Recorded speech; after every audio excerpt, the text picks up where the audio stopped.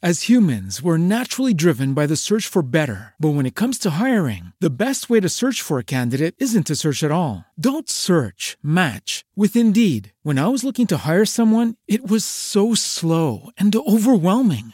I wish I had used Indeed. If you need to hire, you need Indeed. Indeed is your matching and hiring platform with over 350 million global monthly visitors, according to Indeed data, and a matching engine that helps you find quality candidates fast. Ditch the busy work. Use Indeed for scheduling, screening, and messaging so you can connect with candidates faster. And Indeed doesn't just help you hire faster. 93% of employers agree Indeed delivers the highest quality matches compared to other job sites, according to a recent Indeed survey. And listeners of this show will get a $75 sponsored job credit to get your jobs more visibility at Indeed.com/podcast. That's Indeed.com/podcast. Terms and conditions apply. You're listening to a Rare Drop podcast. Check us out at raredrop.co.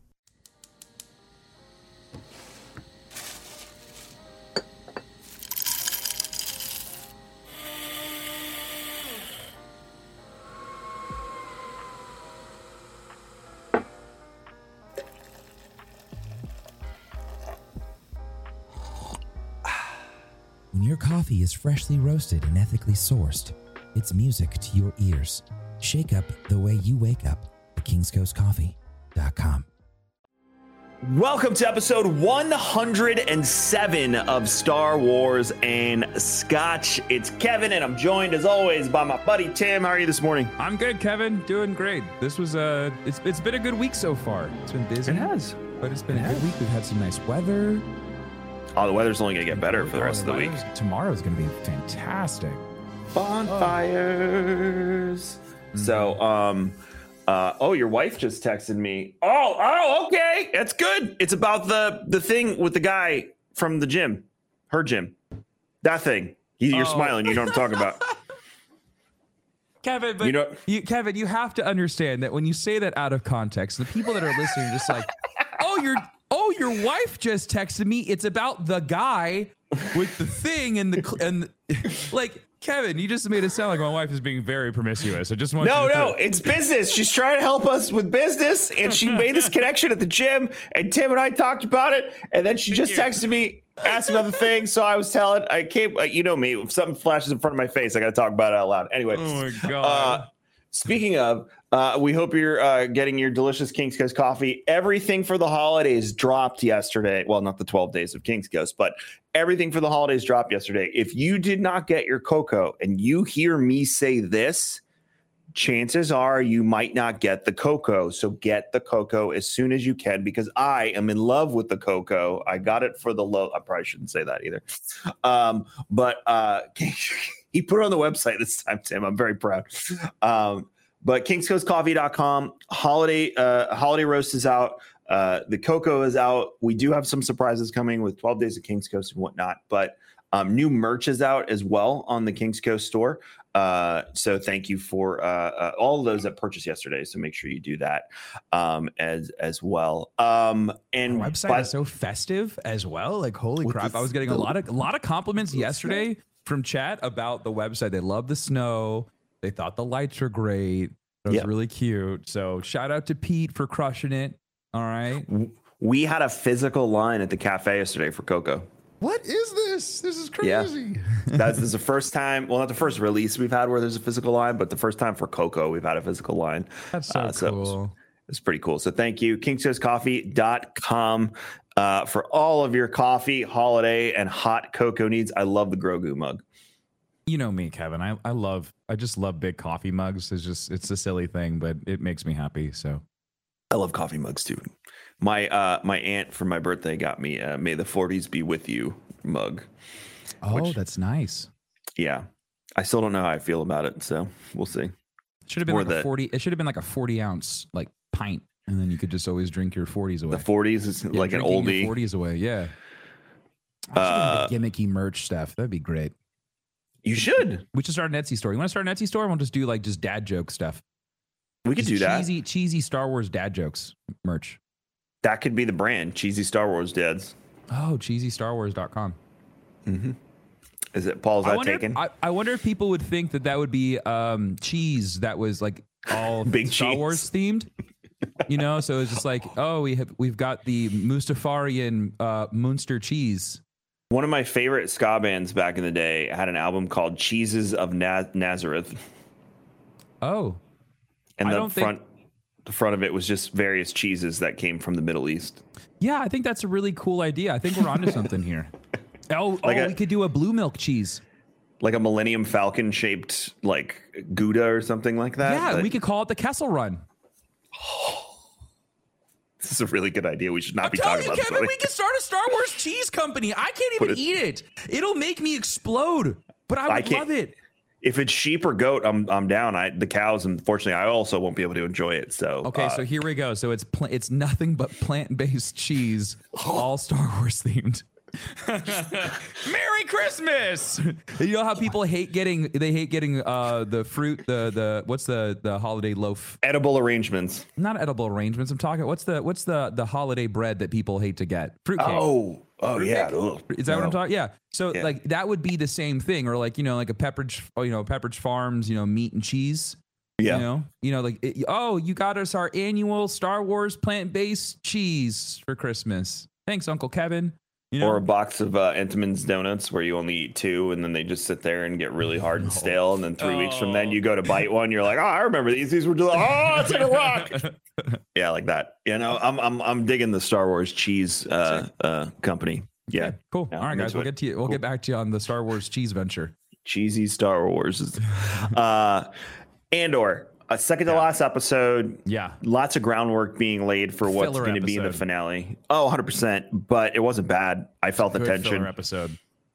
I really felt the tension. We got a little insight into Karn. He met with his old sergeant, contacted him on the comm. He's working in some smithing thing on the planet, Morlana, and I want to know what's happening there because it seems like Karn now is going to go back to Morlana. He just stole money from his mother's jewelry box. No? Okay, what do you got? Okay. All right. So I think we skipped over the biggest piece of all is that Marva's dead. Oh, I was going to get to that. I want to talk about Karn first. Yeah. I know, but like that. But so that's a big part of it. So like you're talking about a piece of. So he gets a call from Morlana 1. It's the sergeant, and sergeant is saying like Andor's mom died. Everybody knows that Andor's mom being dead is huge because everyone knows that he's gonna go. Like she was really important to him, right? So everyone knows that he's gonna go back to Ferrix. He's gonna go back there. And everyone's getting ready for the return of Cassian. And so we're gonna meet up with the ISB. The ISB is gonna be there. What's his face with his crazy mom? He's gonna show up because he still feels like he needs to redeem himself. And then Cassian's gonna show up. And so it's gonna be this trifecta. Vel sounds like she's going too. Oh yeah, so that's right. Vel's gonna go too because she knows that because they need to clean up the loose end that is Cassian, right? Everyone's gonna be like hey, we need this guy. No, I need this guy. I need him more. And so it's just going to be like this power struggle on who wants to kill Cassian more. I complete side note, it didn't really have too much to do with the episode, but it was just Luthen getting away from the Empire was one of the most smoothest, most ridiculous things I've ever seen in Star Wars. He just owned them. Like at first, it's like, oh my God, they're going to board his ship. They're going to find the secret stuff. And then I'm like, no, he has to get away because just the way this is all playing out, he seems like the one that's connecting all the dots to rebellion. How's he going to get out of a tractor beam of all things? You don't get out of a tractor beam. He does. Yeah, Luthen's Fondor is essentially James Bond's Aston Martin. Yes, exactly. It's the Aston Martin of Star Wars because it does everything. I mean, like it's got the spike traps and smoke fog out the back, right? Like so instead of dropping spikes on the ground for tires to explode, he just essentially releases a bunch of just metal out the back and it destroys a tractor beam, which is so smart. It's so smart. A tractor beam, all it does is just pull things towards it, right? Well, what happens when you release a bunch of little fragments of metal and they get pulled at whatever the velocity is of the tractor beam and its strength? You just got a big old grenade. Just all this shrapnel just comes ripping through the ship. So smart. Never thought of it that way. So seeing a tractor beam getting defeated in Star Wars never happens. Tractor beams, as soon as a tractor beam comes into play, it's like, oh shit, this is over. It's like that in Star Wars. It's like that in Star Trek. Any like sci-fi show or movie that has a tractor beam involved it's always bad news. It's always difficult to get away from it. And then he mopped up those TIE fighters like they were nothing. When he did the barrel roll with the laser beams, it was so awesome. Like it was nothing. I was like, all right, the TIE fighters will get. Nope, they won't. No, that was easy. Just spins to win on the TIE fighter. So that was really cool. That entire scene, they needed some type of action scene for us to go, oh, that was so cool, because it was a slow paced episode. Does it drive home how crappy of a ship the Millennium Falcon is? Because that was my takeaway. Yeah. I mean, but that's what it is. The Millennium Falcon wasn't designed to be the Fondor. It was designed to be a transport ship, And so like that's the craziest thing. If anything, it shows you how awesome Millennium Falcon is, because it's able to hide from Star Destroyers and stuff, and they don't have all the crazy tools and weaponry that the Fondor has, that Luthen has access to. So that was really cool. I really, really loved going back and seeing the level of stress and anxiety that's in the rebellion right now.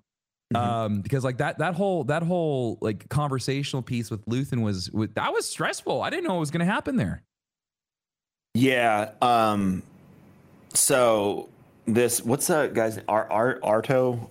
I can't remember his name. The other rebel that we haven't met that's in the Kreegyr. thick of this all. Kreegyr. So Kreegyr is basically the lamb to the slaughter at this point, because he's a scapegoat. This is what we meant when we said we want to see the dirty side of the rebellion and the things they had to do to make things happen. So he's willing. It's essentially, if just to reiterate, he's willing to sacrifice Kreegyr's 30 men to make sure that his informant in the ISB is not found out. Because if Kreegyr doesn't show up, or there's some sort of counteroffensive or something along those lines, they will know that they have a mole, and the ISB will shut down and flush out the mole. And obviously that's not what this guy wanted. That was the last episode we saw with him arguing. In this one, it comes down to how dirty, like that's basically what Luthen's saying to Saw. How dirty are you willing to get at this point? Because you can go tell him, but... Well, I like that whole thing of him having to essentially put a gun to his head to get him to listen. I thought it was funny that he tried to basically say like Two Tubes was his informant. Tubes is like, no, it's not me. There's no way it could be me. But he knows he's so paranoid that he was probably going to kill him, because he would believe anybody. He's just like, who is it? Who is it? Tell me. And he's just like, he was looking for a reason to go off. Yeah. So I am this last episode, obviously it seemed like Saw agreed that he wasn't going to tell Kreegyr, which means Kreegyr's team is going to get. I don't think we're going to see it. I think we'll just hear about it. Yeah, I agree. I think they've just been using that to really set the tone of like what's going on and using that. But I don't think Kreegyr is going to be an actual thing. I don't know, because they were during the interrogation of Bix. So many names. When Bix was back in the interrogation room, she also didn't have much of a presence in this episode other than seeing how fucked up she is. Oh my she's God, destroyed. She looks terrible. Like she's on the cusp of death. The thing too is they showed Kreegyr's image in that. They did. He did not look familiar to me at all. I couldn't put a face to that. I have a feeling he'll be like comics, books. Yeah, that makes sense. That's why they showed him to us. So some piece of the rebellion. But I'm curious of though is like, are they going to go through with this of sacrificing Kreegyr, or is there going to be some type of response to it? You think it's going to be one of those things where you just hear about it? Yeah. Yeah, I think we'll hear that, they got annihilated or something like that. I think Bix still had enough sense in her to be like, yeah, that's the man I introduced Cassian Andor to. You think she's going to, maybe that's why she was crying. Because she knew that she was just going to say and she was going to die. I wonder if she just accepted the fact that she was going to die regardless. I mean, when you get to that point and you're a prisoner of war, essentially, I think that's where your head goes. That's the thing is like, he's like, tell me the truth or I'm going to call the doctor. And she knows that if the doctor comes and she's dead, but if she gives him all the information at the end of the day, they're not going to let her go. So she's dead anyways. Right. So she may as well just help Cassian out a little bit more. Yep. And Luthen, because she knows what Luthen's doing. So actually, she doesn't know. She thinks he's just a traitor. She knows, right? She knows that Luthen is a seller of goods, and that's it. The scene with Vel and Luthen's assistant was tense. Very tense. She is. I don't know how to feel about the assistant. She reminds me of an android to a certain degree. She's got this. She holds true to protocol. She doesn't break it. She has. She rules. looks like the girl from the original Blade Runner. That's why you're getting that vibe. The android. Oh, you're right. But she acts like it too, though, doesn't she? Doesn't she have like this she's very android systemic appearance to her? She's just very like, she's very binary in the sense of she's just like, this is how it is, and there's no breaking of it. You know, there's no. It just I don't feel the emotion there. It's just very on and off for her. You want to hear the worst Star Wars theory in the world about her? The worst. Who people are speculating that she could be? Oh, is she gonna be the girl from Dathomir in Fallen Order? No, she's nobody. Trust me, she's just Luthen's assistant. That's what I thought. But there are people on the internet saying that she's Princess Leia in disguise. Oh, shut the fuck up. Who believes that? I have no idea. No clue. I read that and I was like, she's a junior senator right now. What? Doesn't we get no, it doesn't make any sense. Yeah, she's still working for Alderaan. Yeah, she's a junior senator at this point, right? Because she's like, at that point, how many years off from episode 4 are we? 5-ish. 5-ish, yeah. So she's what, 11 or 12, right? Because she's supposed to be 16. So yeah, but her father's training her to become a senator. Essentially, yeah, right. So she's leading. She's learning under her dad. She has to have she has to have this outward appearance. Is she a part of the rebellion? Yeah, of course, most definitely. We just saw what she went through with Obi-Wan. Yeah, of course she's a rebel and her dad's a rebel. But come on, guys, really? It doesn't even look like her.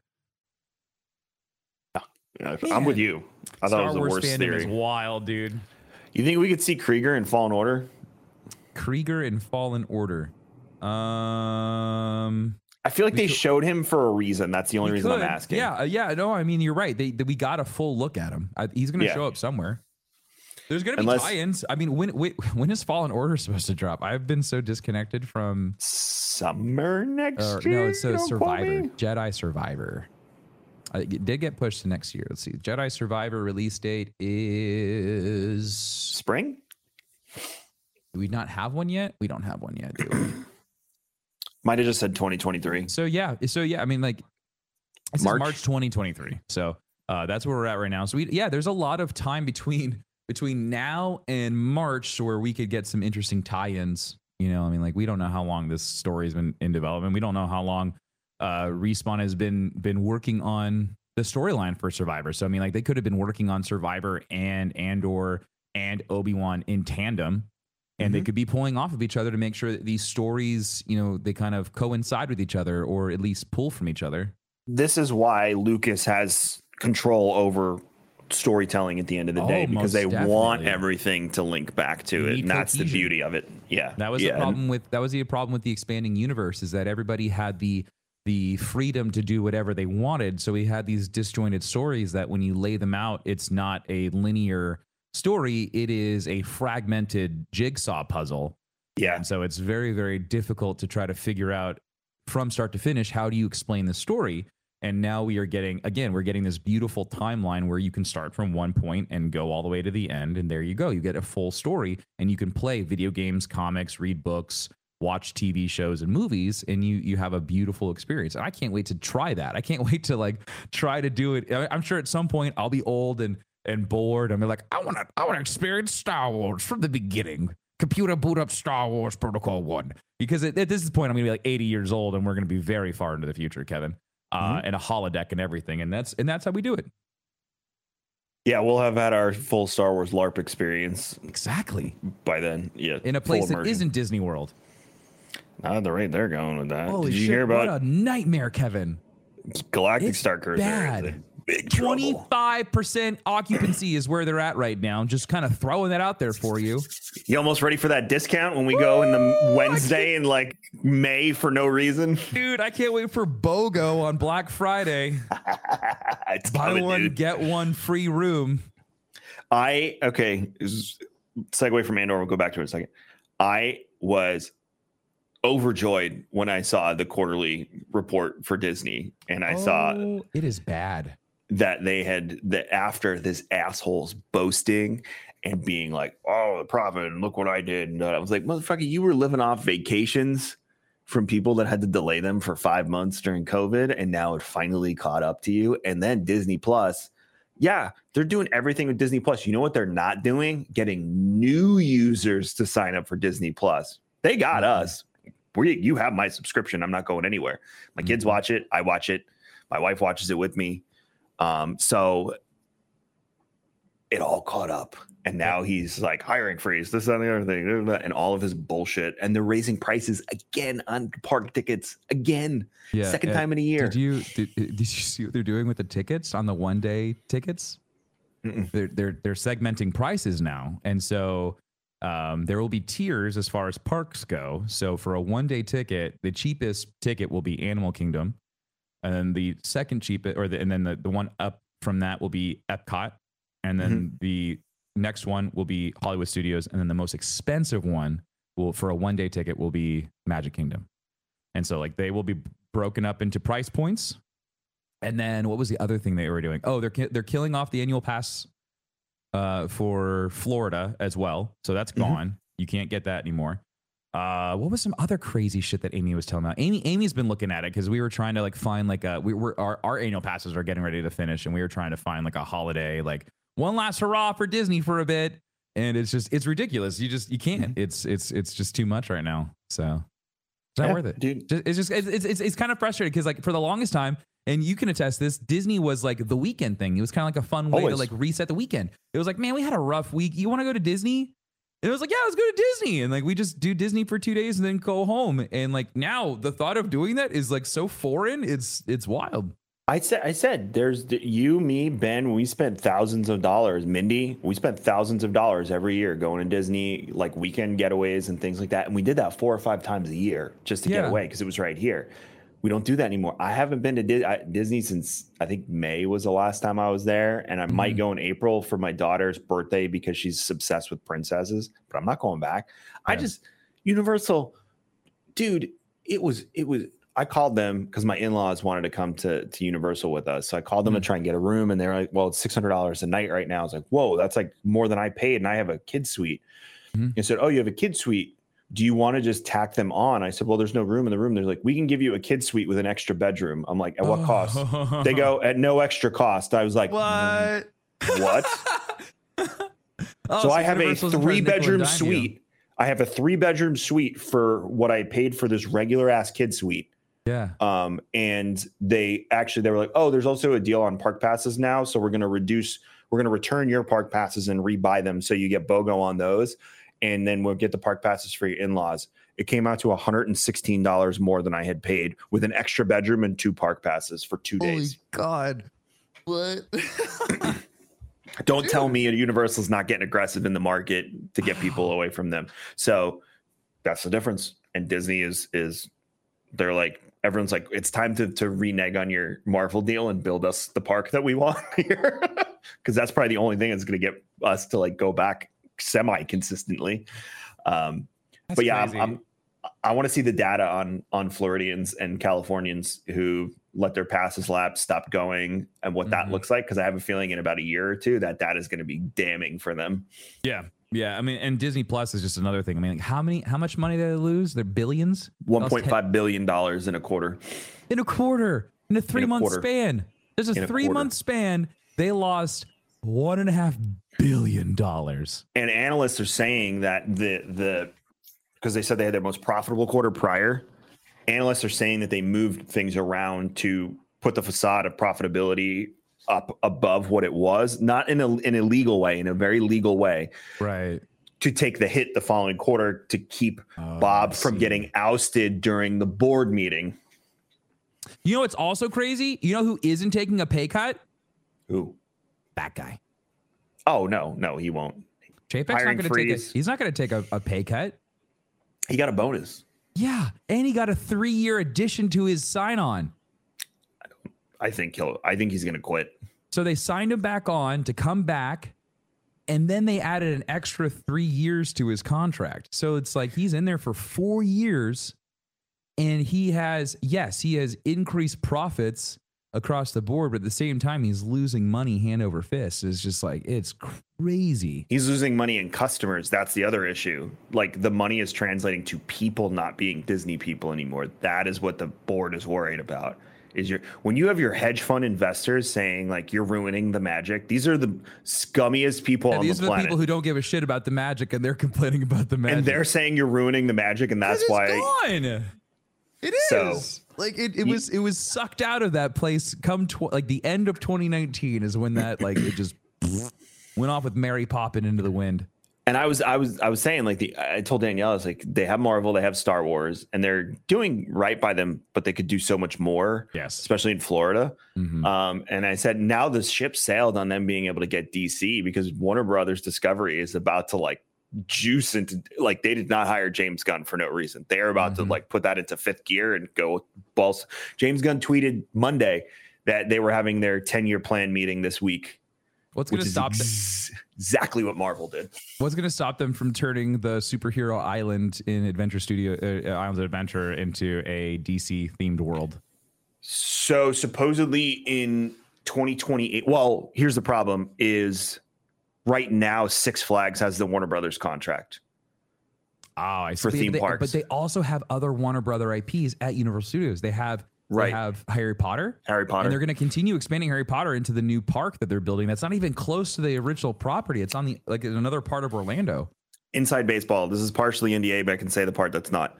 I had a call with Universal REGCX. Yes, you can get excited if you're listening to this. I was talking to their team, and we were talking about doing, joint marketing and some things like that. They were telling me that each individual IP is its own deal. It has nothing to do with the parent company. Oh, I didn't know that.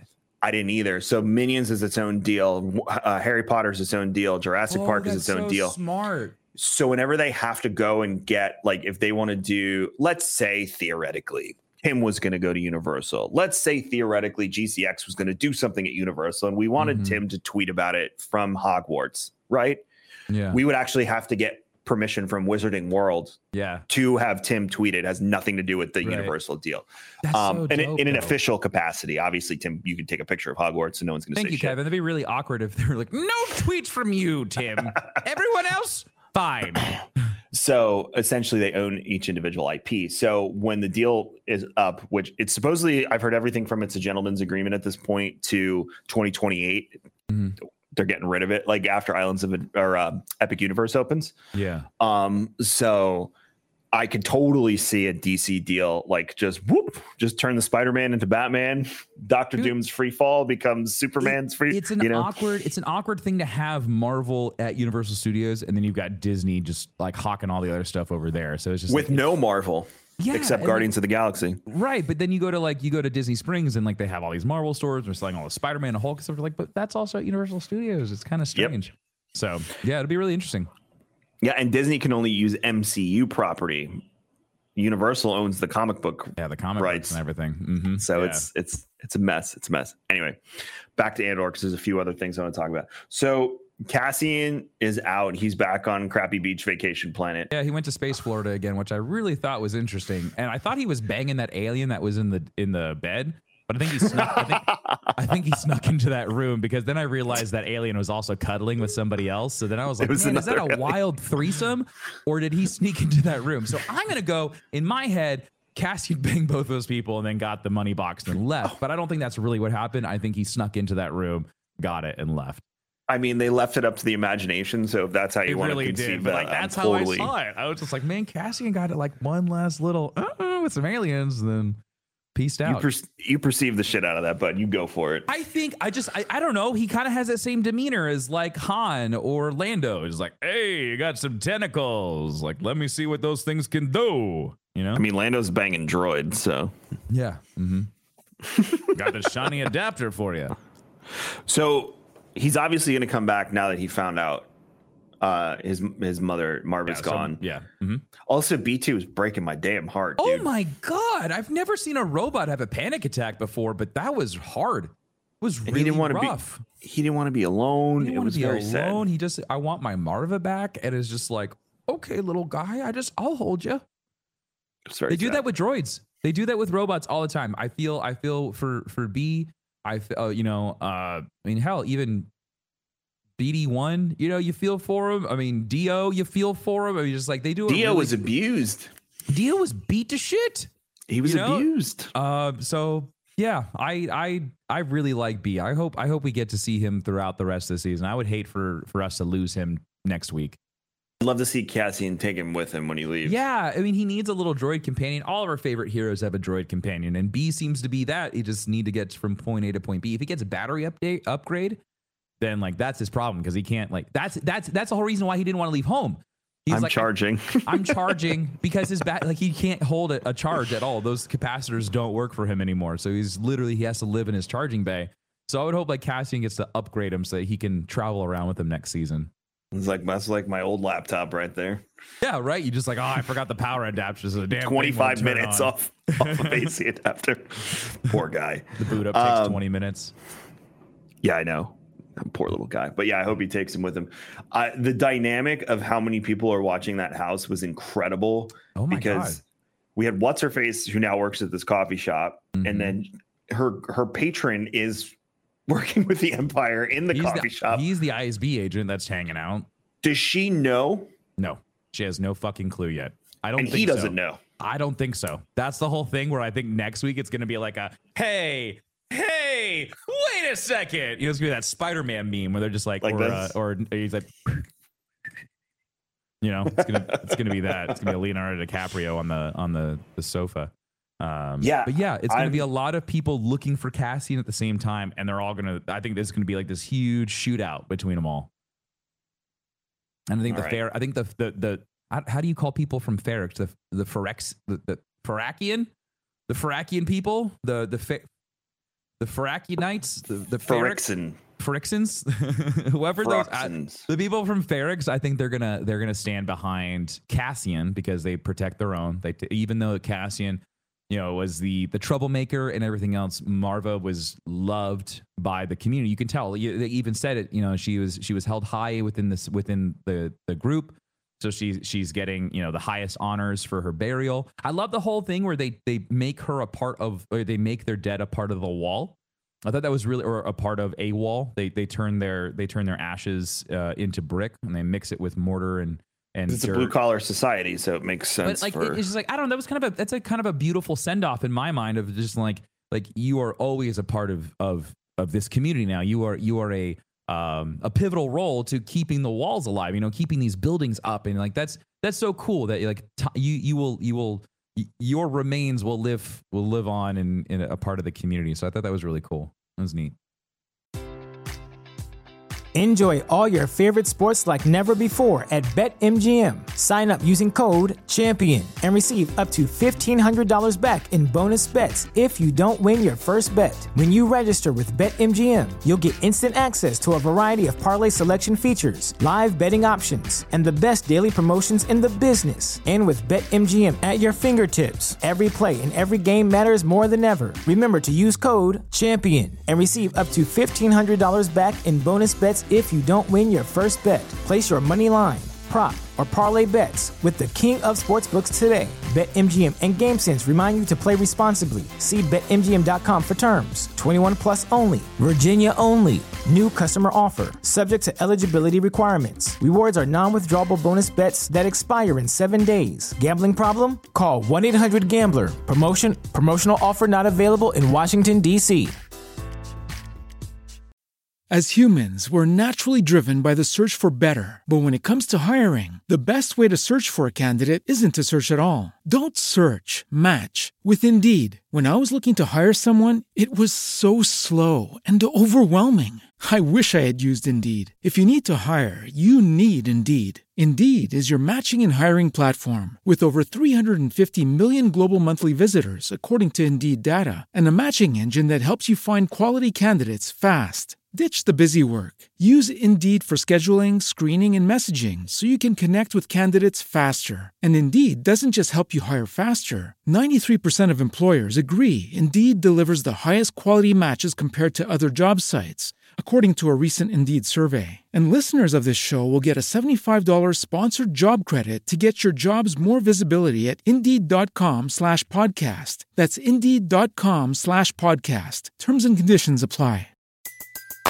Everybody in your crew identifies as either Big Mac Burger, McNuggets, or McCrispy Sandwich. But you're the Filet-O-Fish Sandwich all day. That crispy fish, that savory tartar sauce, that melty cheese, that pillowy bun. Yeah, you get it. Every time. And if you love the Filet-O-Fish, right now you can catch 2 of the classics you love for just $6. Limited time only. Price and participation may vary. Cannot be combined with any other offer. Single item at regular price. Ba-da-ba-ba-ba. I'm trying to find the lists of cast because I wanted to talk about. I keep on forgetting that Saw Gerrera is a part of this. So every time he pops up, it's like, damn, it's just it's so good. And if it was me, what would you do then? He's so much fun. I really hope that we get to keep him going into next season as well. We didn't get to see Andy Serkis. We have no idea if Kino's alive or dead. Shut up, Kevin. I think he's still there on the prison. I think he's in the prison complex and he's back on program. And maybe we'll see him next season. Maybe. If you want to see him again, you're going to go watch the sequel trilogy. Oh. He's dead, Tim. No. Are you sure? Yeah, because either he died from drowning or he stayed and got killed when all the Imperial officers came out. What if he showed up next episode? I mean, what if, dude? I really like him, Kevin. Like, that was such a good character. And I don't like it when they use like fun, famous actors that I adore and then they kill them off in 3 episodes. Like, fuck. Some people just want to be in Star Wars. That's the thing. That's true. And he's probably one of them. There's the funny story of Daniel Craig when they were filming The Force Awakens and he was filming Bond across the street and he was like, can I be in the movie? And he's not even credited. They didn't pay him, but he is the stormtrooper in the scene where Rey is mind controlling the stormtroopers. He will release my restraints and let me go. Yeah, because some people just love it and they want to be a part of it and they want to be in it and they don't care about the money. And I think that was one of those instances where Andy was like, I'll come back. I'm down. The one kid from Game of Thrones is in that too. He's in the control room in the launch bay when Finn and Poe are running to get into the TIE fighter to fly away. The kid who plays Brahm's guide. Podrick. He's in there in the control room. He's asking about the TIE fighter. He's like, TIE fighter, blah, blah, blah, blah, what's your clearance number? That's him. The Podrick scene where he loses his virginity is one of the best scenes in all of Game of Thrones. No, not Podrick's. The kid about the one-eyed raven who teaches the Stark kid. Oh, Jojen. Yes, that sounds Jojen right. Reed. Yeah. Yeah. So he's in there. Anyways, the one with the sister and he gets killed. Mm-hmm. Yeah. Okay. That's Jojen Reed. I thought it was Podrick we were talking about. No, as soon as you said Podrick and sex, I was like, wait a second. Yeah, because they're like they didn't want you. They didn't want your money. Yeah, because he's got the tools. Tell us everything. Deidre wasn't really in this episode aside from the one scene. But I thought it was very important because she was like, let them have the funeral. We want them all boxed up. Every episode, she appears smarter and smarter and smarter and smarter and smarter to me. Mm-hmm. So I'm interested to see, obviously she'll be back for season 2, but she quickly went from like, who is this annoying Imperial ISB agent to what's she going to do next? I love her. She's a great She's playing 4D chess. Mm-hmm. What did you think of Mon's scene where she was in her house in the living room talking to her sister, to her cousin? I'm going to float another theory by you, and this one is either you're going to be like maybe, or it's going to piss you off again. There is a theory that her husband doesn't know what she's doing, and he's doing the same thing, and he's being a dick to try and protect her and distance her from his dealings. Ooh, I like that. So he's not loyal. He's also gaining intel, also working with other people, probably with Luthen and separately, and they have no idea. And he's just trying to protect her, so he's being an asshole to her, so she's not all in his business. As much as I don't think that's the case, I love that because I think he's just a dick. I think he's just an asshole and he doesn't love her because unless they've been trying to lead us off that trail with the whole like, oh, it's an arranged marriage and they don't really love each other and all this stuff. What if he does really love her? Yeah. Ooh, that's so good. Also, the daughter and this the chant that they were doing or practicing that mantra.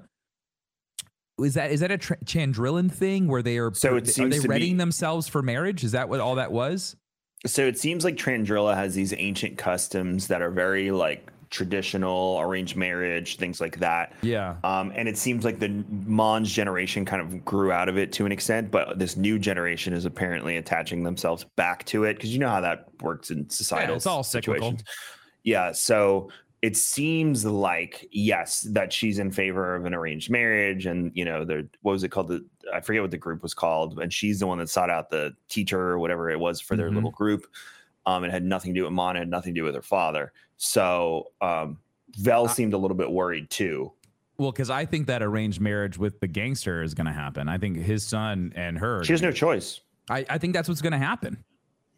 Yeah, she has no choice. So yeah, because I mean, she definitely made it seem like this is my only way out to fix it, or the Empire is going to know. And so again, this episode was all about sacrifice. This episode was about giving up things for the greater good. That's when he was like, for the greater good. And he was like, if that helps you sleep at night, sure. And he was like, then it's just war. And I'm like, yeah, it's just war. It's just what happens. It's just like, unfortunately, casualties of war is a real thing. And sacrifices are made. And so Mon has to make her own sacrifice, and her daughter is the sacrifice. The one thing that she truly loves and holds dearest to her heart, she's going to have to give up because she knows the rebellion's bigger. Yep. She understands that for her daughter to be happy, safe, and protected, she's going to have to give her up to a bad, she's going to have to do something bad to make sure that nothing bad happens, which is weird. It's really weird to do a double negative, but for this, it works. And so she's going to have to make that sacrifice, and it'll be a very, very emotional thing for Mon. Because it might be the last time she sees her daughter. We also had when Cassian and his buddy that broke out, they had their separation, and that was another pivotal thing. I thought it was really poignant when he said we need to split up because it'll double our odds because people need to find out what happened there.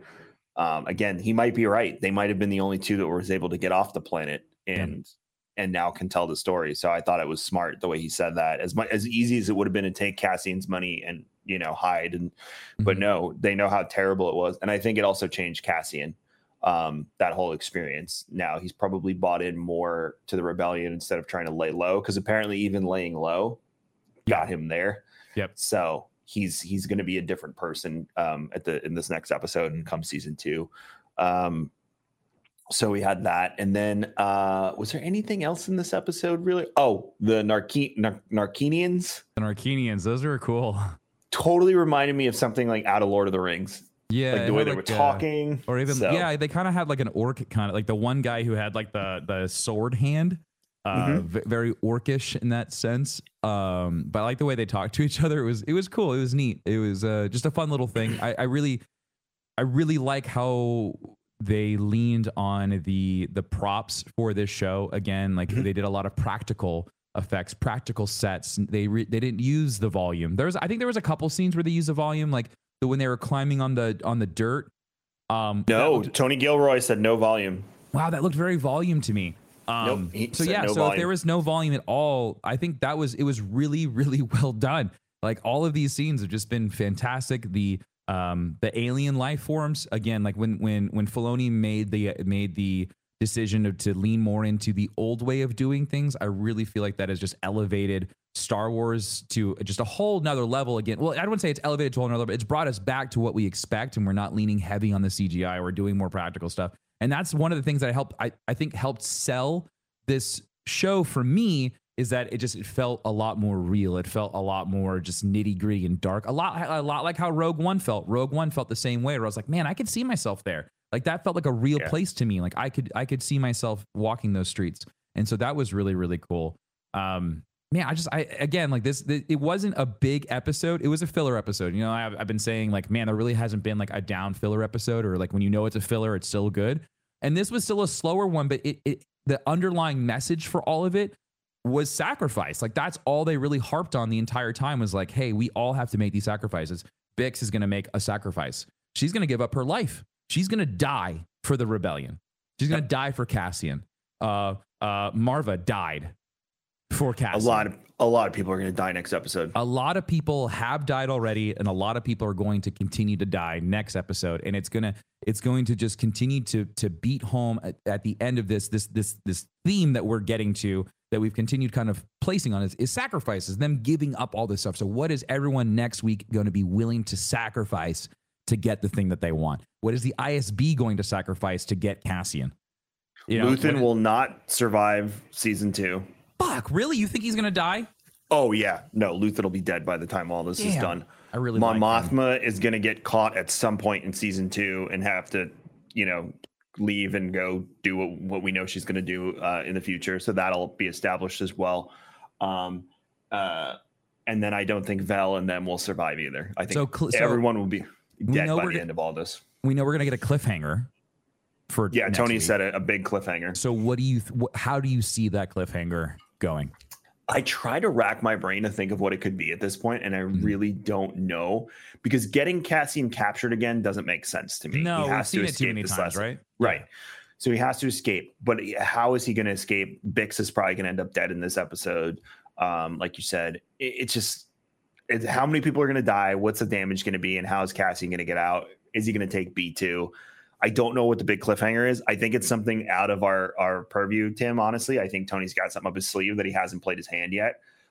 So I'm really curious as to what that would be. Yeah, Paul think of Bourne cliffhangers, 007, things like that. Yep, Those are things, old Westerns, you want to reference what they've done, because that's where they're drawing inspiration from. I actually saw I think I sent it to you, Tim, the side-by-side comparison of the 1961 samurai movie with the scene from Mandalorian. With Ahsoka, which was amazing. So yeah, I don't know. Do you have a prediction of what you think it'll be? I don't. I've been trying to figure out where we'll leave off, and it could involve Luthen to a certain degree. I mean, like he's very much so hell-bent on trying to clean up and make sure that he isn't like found out. He's protecting his own skin. He wants to make sure he's good. So yeah, I mean, like it could end with Luthen dying at the end. That could be our cliffhanger, is like Luthen dies.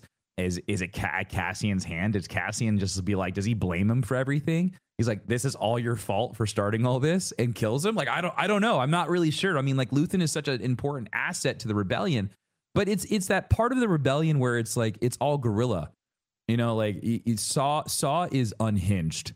Saw is very much so. He's that radical freedom fighter without anyone holding the leash. And that's the scary part. And Luthen is encouraging that behavior. And you always end up getting these types of like radicalistic freedom fighters when it comes to any type of war. I mean, you're always going to have these types of people. The scary part is like we know how Saw continues on. So like we know he gets even crazier than where he is right now. And so is Luthen is Luthen the one with like that is holding the leash? And so when Luthen dies, is that when Saw just understands that he doesn't have anyone to tell him what to do and he can just do his own thing? I don't know. I'm not really sure. I think there's definitely something there with Luthen and Saw and Cassian. I think those three is what's going to set us up for the next season. So I would assume there's going to be some type of confrontation or some type of just something that happens between the three of them that really sets us off into the next one. Yeah. I think Luthen is safe for this season. I think next season will be his demise. He's so cool. I would hate to lose him at the end of this one. I mean, like he does next season. He does the coolest shit. He's so neat. What a cool person. Don't get attached to that ship. I don't think that ship's love the Fondor, dude. What a cool ship that thing is. What do they call? What's the classification? It starts with an H. The heart. Hassian, the I don't know, it starts with something. Anyways, it's such a cool ship. I love what it does, and like the way the wings can like retract in, and like so he pulled the wings in, and then the lasers came out. It was cool. It was a spy car. It was James Bond. It felt right. It felt so good. I love it because we've also never seen anything like that before. It kind of reminded me of like a Sith interceptor, like what the Inquisitors use. Kind of had like that kind of vibe to it, but it's very, very unique. Can't find the designation for it. Is it a Halcyon? No, that's a Star Cruiser. Yes, that is the Star Cruiser. That's the Star Cruiser. A bit of news, nothing too crazy, but some interesting stuff nonetheless. There's a 3-minute short with Grogu on Disney Plus, made by, and again, I'm not an anime person, so if I'm mispronouncing these things, I apologize ahead of time. Studio Ghibli, did I say that right, Tim? Sounds right. Yeah. Okay, so Studio Ghibli. And it's a 3-minute short. It's adorable. Watch it with your kids. It's really cute. It's basically Grogu playing with these. They're called dust bunnies, but they're apparently from Miyazaki's animated films, My Neighbor Totoro and Spirited Away. The Susuwatari. Did I say that right? Okay. Yeah, you're doing okay. So it's really, really cute. Your son is gonna love it, Tim. Yeah, Spirited Away is really good. So that's cool. I honestly thought this was a teaser. When I saw the announcement for this, I was like, oh, this is a teaser for next Visions season. I didn't realize it might be an actual. That's what I thought it was, because I was like, oh, this is in the same vein as everything else we saw for Visions, because they leaned really heavy on anime. So I just thought this was a teaser, but it seems to be its own independent thing that just kind of popped up. So if anything, cute. I wonder if this is like showcasing, like, hey, we're gonna do more when Visions drops. So I don't know. The response of Visions was huge, so they are going to delve deeper into that, which leads us to another piece of news. Filoni and Kathleen Kennedy met with the creators of The Ninth Jedi, which is one of the episodes from Visions. We've seen them expand Ronin. We have the novel. I have it right behind me, which is basically the first 2 chapters are what you see in the show, and then after that it has its whole own story. And then they have a comic book now that's a precursor to what happens in the book and the show. So now it seems that The Ninth Jedi might get greenlit for an animated series, which would be awesome. And if you don't remember The Ninth Jedi, yeah, go ahead, Tim, refresh their memories. It's just it's a story about the Star Wars universe in a time where the Jedi are forgotten. It's 200 years after the Skywalker saga. And so the Jedi haven't been heard of in a long time. The Sith aren't a thing. The idea of lightsabers and like all of these arts and crafts are gone, completely gone. And so you have these people that are trying to rebuild the old ways. And it's just like, man, this is the perfect way to tell a Star Wars story, because you have a clean slate, just like the High Republic, right? It's in a period that nobody knows anything about. We know it can exist. That time frame works. But it's so fresh. It's new. You can do whatever you want with it. And this is so far enough away, like lineage wise. If you go from just like generation to generation, we're dealing with how many, like, what is that, like 10 generations almost, like since the Skywalker saga. So it's a long time for people to forget about all those things that happened, because apparently like things were wiped out. And so I would love to know more about this time period, because it seems so cool. And it had a very, it was also the art style and the way that it was done, but it was just, feudal Japan. It had this like very, it had this like just really cool feel to it, where it's just like, it made sense. It worked. I really liked it. So I'm really happy that they're expanding it, because out of all of the shows, Ronin was really good. But I think The Ninth Jedi, as far as just like it working in the world, in the Star Wars universe, in like the proper timeline, I think that works. I know you like Ronin a lot, but Ronin, I love Ronin for different reasons. It's so awesome, but I don't think that'll work as a Star Wars story in the canonical set. I don't think Ninth Jedi would be canon either. Why not? I think it'll just be like a Visions series or something like that. But why? Because I don't think they'll want to commit to that right now. It's so far into the future, and if it's just an animated show, you don't have to hold true to anything. Literally nothing. You could just slap the Visions, like a Vision series on there, the same way they did with Ronin. You just want to call it a Star Wars story? Yeah, look. No, I know, because Ronin makes no sense. It has like zombies, and it has samurai, and it like. Oh, you can't see that. It says a Visions novel. It says a Visions novel on it. Right, but like it's because the way that I would assume, because the way that it's set up, it does not fit in a Star Wars telling, because it's like right after the fall of the Empire. Like we have zombie stormtroopers. It's just like, but like the Ninth Jedi, I think, because it's so far away, you can still put it in the proper timeline.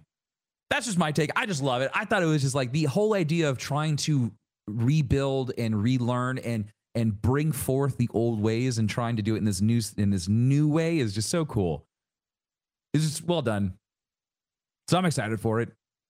Yeah, I think they'll just stick to like keeping the Visions in the Visions world, if that makes sense. Hate it. I want Visions to be the playground, and they find out what works, and then they're like, aha, this one's stuck, so we're gonna keep developing that one. And that's how I mean, like, it's essentially what they've done. It's just like, how far are they going to go with it? That's where my excitement is like, what are we going to get from Visions? Are we going to get real, true stories that will develop into shows and comic and like all that stuff, or is it just going to be like these fun little like, that was cute, here you go? This almost like What If. I think that's the idea here. Yeah, but we got to see some stuff from What If in like movies, so that was right. That was really cool. They might do the same thing. That's the only really other exciting. two that I would want to see extended would be The Elder and La Pinocho. Those were the other two. I really want to see the Bohemian Rhapsody on Tatooine, Bohemian Tatooine, whatever that one was. Loved Tatooine Rhapsody. I want to see more of that. Nothing but that. Hated that episode. Such a terrible episode. The one with the what was the OB? OB was where he was like a little robot. He was a little robot, wanted to become a Jedi. TOB1, Toby. There you go, Toby. That was a cute one. Yeah, it was cute. I didn't say it was good. I said it was cute. Speaking of things I didn't like, I finished Path of the Seed, and yeah, I'm really glad I didn't read it. I'm really mad that I bought it. Just like, wow, what a. I don't want to be mean about it. I really don't. No, speak your truth, Kevin. It's boring. It's boring. And that's good to know. People need to hear that it's boring from your point of view. So why was it boring? It's boring. There's nothing happens in the book, and people are going to come back, and people have already come back. They're like, oh, the end. I finished the end. It feels like a shoehorned lore for something that happens in the other books, and it just doesn't feel good. So here's my biggest gripe is, again, what I said 3 weeks ago. We had these stories. They were great. And we were figuring out, all these new characters and stuff. And then they take us back in the past. And it was too soon. And now that I finished this book, it was too soon. It was too soon. They're trying to establish backstories of people I don't even have full context on in the current, well, not current, but that era of whatever this may be. So it's just really, really not good. The story did not flow. It never had an up, to be honest. The end, yeah, I understand the person on Twitter that said like, oh, the end was pretty good. It felt shoehorned. It felt like, here's the backstory of this thing that you must know to move forward. And it's like, I didn't really need to know this because this existed. I'm trying to do this spoiler free as best I can. So it was a snooze fest, and I couldn't wait for it to be over. Thank God it was only an 8-hour book. So I'm not looking forward to the next book of phase 2. I have a feeling phase 2 is going to be very contrived and this almost forced backstory that we didn't need yet. And that'll make me angry until we get to phase 3. That's what it is. That right there. We did not need this yet. I don't understand the disjointed, like, going back and forth. Like, we had a really, really good story with like that with phase 1, and the end of the last book was such a huge cliffhanger. I know we talked about this last week, so I feel I probably sound like a broken record, but I don't understand why we couldn't have just continued that story. Why do we need more backfill on a time that isn't developed yet? It hasn't been flushed out completely. And like, this is a good time, like where we find ourselves with Starlight Beacon and where the Jedi Order and stuff. This is their peak. This is the highest point that we will ever see the Jedi at in this golden age. And they decided to push us even farther back into like this, like, what are we going to get to the Renaissance of the galaxy? Like, I don't know. Like, how far back are we going to go? Is it going to be, are we going to get to analog stuff and it's going to be our present time? Like, I don't know. It's just like, it's kind of frustrating that we're going so far. That doesn't work because it's a long time ago in a galaxy far, far away. But are we going to get back to like modern stuff where we feel like oh, I connect with that. It's like stuff that I use all the time. I don't know. I don't see the point. I don't see the point of going in the past in the High Republic. I would have been fine with continuing the story of the High Republic where we were. Markian was interesting. The Jedi that we were meeting were interesting. You said it last week. They're just interesting characters. People are cosplaying as them. They have interesting weapons, lightsabers, force powers, recognition of the Force, the way they perceive it. All interesting. And then we just kind of wipe that away and go jump into the backstory of the villain. Essentially, it's Markion's backstory at the end of the day, even though he's not in it yet. So why don't we just finish Markion's story? Like, that's the whole thing. It's like, why did we need a backfill? And are they trying to rush the connection between the Old Republic and the High Republic? Like that's the other weird thing is it's just like it just feels so rushed. Like we had to get there, and it's like, did we? Like you had all of this stuff that you've already laid out. Why do we need to go backwards? Yeah, it doesn't feel right. It doesn't make sense. It feels very forced. This might be, I don't know whose decision this was, but it feels like a big flub in my opinion. And I guess if they would have said why they wanted to go this route, maybe that would help ease our minds. But they didn't even give us a reason as to why we needed to go back even further. There could be a bigger picture, and when I read all four, primary books for the phase 2, it could reveal more, and it could just be a bad, version of what's to come. Could flesh it all out and make it better. But as it stands right now, in my opinion, after finishing Path of Deceit, the direction of phase 2 was a mistake, in my opinion. And the fact that these resources were allocated to this story, and again, I didn't get High Republic or Old Republic stuff, makes me upset. So that's my opinion. I know people disagree with me. I've seen it. It's completely fine. That's my opinion. And I'm pretty amicable. Like, even if I don't like a Star Wars story, I can find the parts of it that made sense for why they made it. This I've yet to too soon is still my opinion. We didn't need this information yet. Yeah. And like I said, the plot twist, Tim, wasn't even like, oh my gosh. It was like, all right. So did you see it coming? Kind of. Yeah, that sucks. Like it was a possibility. That's the best way I can put it. Sounds like one of the bad. Like this sounds like probably the only bad piece of Star Wars literature that I think we've talked about. Other than the teen books are pretty rough, but I think overall, yeah. And then in these main High Republic books, this is by far the worst compared to other Star Wars books. How do you feel? Other ones that you've read? Still, it's one of the worst. Bummer. Yeah, definitely one of the worst. Well, I mean, I don't want to be like phase 2 is fucked, but I mean, no, I'll see it through. I really hope they kind of bring us back with the next one, because I don't want to read this one. Like I'm just gonna go off of what you said. I'm just gonna ask you questions. Yeah, do that, and there are videos where people will break it down for you in like an hour on YouTube. Yeah, maybe I'll just do that. But I tell you, I literally listened to it for the first 10 minutes. I'm like, I'm good. I turned it off. I just didn't want to detailed information in this book is virtually useless. There is nothing that, like, I would say it wasn't like in Shadows of the Sith where I was like, Tim, you have to get to the part where they go through the past with the Sith, and I was like, it's so insignificant in the grand scheme of things, but it was just a cool way to show the past of Star Wars and who this person was, and Luke experiencing it firsthand, that I was upset. There's nothing like that in this book. Nothing. I could tell you the end of the book when we hit end on this, and you'd be like, oh, what do you fucking do? Like, it's just whatever at this point. So pretty disappointed in Path of Deceit, but willing to see phase 2 all the way through to see if it makes a bigger connection to the broader story on that one. Last bit of news before Tim and I get out of here. Unprecedented, but next week for Thanksgiving, which plays into what I've been saying, Tim, people are off and they want them to experience it. So Andor's viewer ratings are very high, very high. People that are watching it are loving it, but not everybody's watching it. And we've gone over why and how and who. And apparently Disney execs listen to our show because they decided to make a decision based on what we were saying. Not really. I mean, I don't know. They might, for all I know. So according to this press release, Disney is going to have the first 2 episodes of Andor airing on live television on ABC, FX, and Freeform. Holy crap. This is nuts. Whoa. We are going backwards now. I forget how many properties they own now, because they own Fox. That means they own FX and FX2 and like all of those FX. Freeform used to be ABC Family. ABC Family, which ABC has always been Disney. So ABC Family got turned into Freeform, which is going to be like the more edgier teen, like for teens. What else do they have? And then they have what else? ESPN. ESPN as well. Nuts. And Hulu and Hulu Disney Plus. Crazy. Hulu will be streaming. You'll be able to stream the first 2 episodes of Andor on Hulu, and then they're going to try and push you to Disney Plus to watch the rest of it.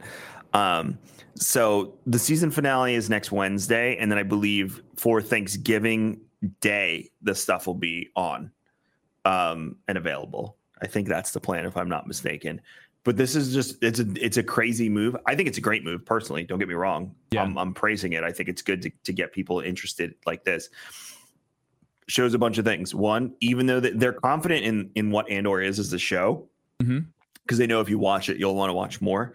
And then two, the viewer numbers for Andor are down. We've known that for weeks. Three, it's a shameless move by Bob's team to try and get people to subscribe to Disney Plus. And there's nothing wrong with that. This is a great marketing tactic. I feel like giving people some content. HBO did it with House of the Dragon. You were able to watch the first episode of House of the Dragon completely free. You didn't need an HBO Max subscription. And they did that the week Rings of Power came out. So it's a good move. Smart. It's very smart. I give credit where credit is due. I don't think it's saying Andor is bad. I actually think they're saying Andor is really good, and that's why we want you to watch it. Which I have no problem with, but I think it feeds into what I said. People are home for Thanksgiving. They'll plow through Andor. They'll do it again during Christmas. They'll plow through it, and they'll get Disney Plus subscribers out of it. So, it's an interesting move, but it makes a lot of sense. And I hope they do it more often in the future. It also shows me how many people are still watching network television. Yeah, I thought there was a massive exodus from that, but you're right. Like they do need to figure out how to acquire new users, and maybe this is the aggressive way they go about doing it, because they put it everywhere else. I mean, literally, you can't go anywhere without hearing or seeing a Disney Plus ad. It feels like. I mean, like it's all over Disney, like it's all over Orlando. It's on TV all the time, because I mean, like Disney has their fingers in a lot of the major the major networks. So it's impressive. It'll be very interesting to see like Star Wars all over the place. Like it's going to be cool. Yep. Well, that's it for this week. Thank you so much for listening to episode 107 of Star Wars and Scotch. Make sure you rate, review, subscribe. If you're a podcast person, leave comments. If you're a YouTube person, and any interaction with the show helps us. So if you subscribe, thank you so much. We appreciate it. And you can follow us for Star Wars and Scotch on Facebook, Star Wars Scotch on Twitter. You should follow Tim, Darkness429. He's getting down with some Warzone this week, dropping today. So by the time you hear this, Tim will be live. So you can go straight to fb.gg/darkness429 and go over there and watch Tim go pew pew in Warzone on the new map. And everything I do is at raredrop.co. If you want to talk to me personally, KMagic101 on Instagram, KevinXVision on Twitter. But we will see you next week for the finale of Andor. You all have a good one. Timmy? May the Force be with you.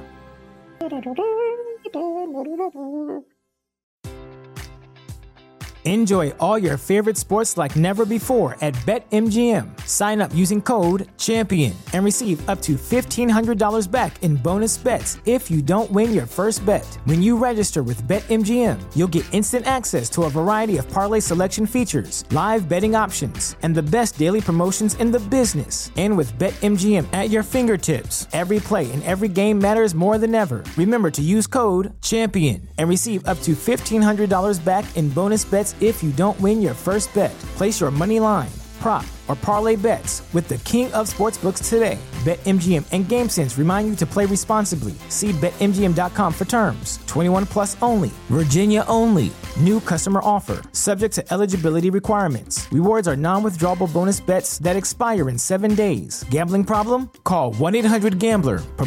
Promotional offer not available in Washington, D.C. If you're a woman over 40 dealing with hot flashes, insomnia, brain fog, moodiness, or weight gain, you don't have to accept it as just another part of aging. The experts at MIDI Health know all these symptoms can be connected to the hormonal changes of menopause. And MIDI can help with safe, effective, FDA-approved solutions covered by insurance. 91% of MIDI patients get relief from symptoms within just 2 months. Book your virtual visit today at joinmidi.com.